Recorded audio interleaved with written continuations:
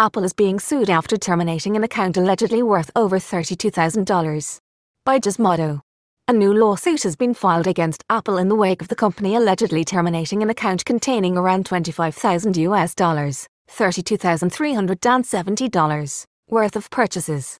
Apple reserves the right to terminate any Apple ID, but the lawsuit claims this practice is unlawful and unconscionable, and should be amended.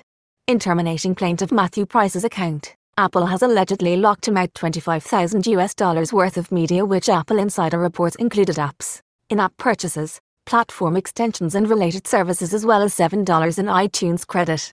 The lawsuit does not specify for what reason Price's account was terminated, but does claim it was triggered due to suspicion the account may have breached an unidentified part of the company's terms and conditions. Regardless of the reason for the termination, Price was allegedly banned without any notice or explanation, a move labeled unfair, unlawful, fraudulent, and illegal in the case filed with the U.S. District Court for the Northern District of California.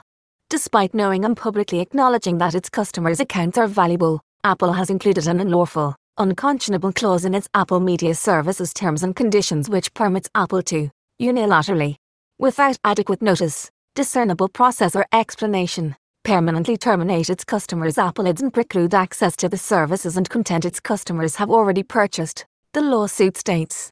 It goes on to allege Apple may take these actions even when there is only suspicion of accounts violating the company's terms and conditions, rather than hard evidence, a clause the lawsuit states is prohibited by U.S. consumer law.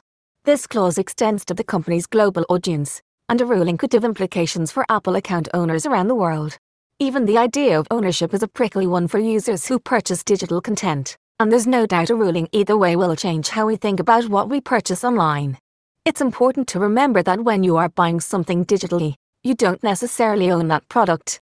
Instead, digital ownership is typically determined by complex legalities and the unique policy of the storefront you're purchasing it from.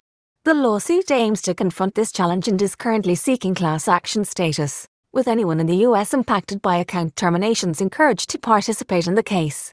Should it go ahead, the lawsuit is asking for a full jury trial and seeks a permanent injunction disallowing Apple from terminating future Apple IDs along with damages and restitution of funds lost in the termination.